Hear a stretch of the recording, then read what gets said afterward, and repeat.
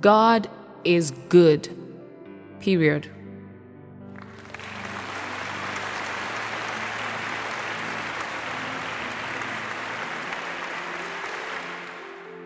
You're still penniless. God is good.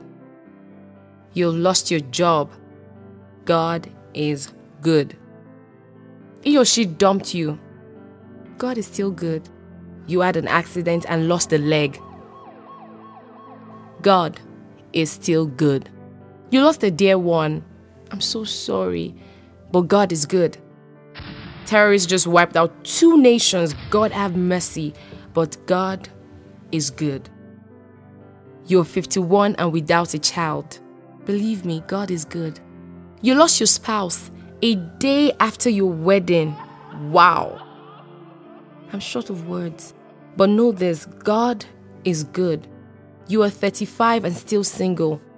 Don't lose hope. God is good. Your phone was stolen. God is still good.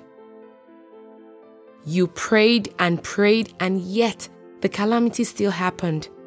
God is always good. I could go on and on. In fact, if the devil throws his best shot, I will still scream from the rooftop, God is good, and his mercies endure forever. I know you might have some questions, if not a lot of questions. Trust me, I have tons of questions too. But first, settle this in your mind. God is good. This isn't an emotional or sentimental statement. It is just fact, truth, and reality. You need to believe it and reprogram your mind to accept it. The same way you believe that your name is your name, you need to believe that God is good. Keep saying God is good and hearing it until it becomes real to you, until no one can convince you otherwise. Ask the Holy Spirit for a revelation of this. Why do you think the devil tries so hard to make you doubt the goodness of God?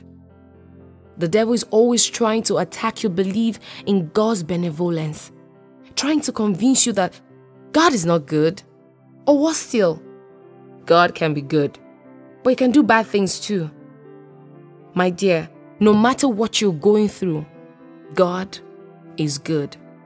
Should I start from his creation or the sacrifice of his beloved Son just to redeem us, or the things he has done for us, or the gift of life? He is sovereign. We cannot question him or sue him. But never forget, all things work together for good for those who love him and are called to his purpose. If you love God, then believe that he is good. Judge him faithful.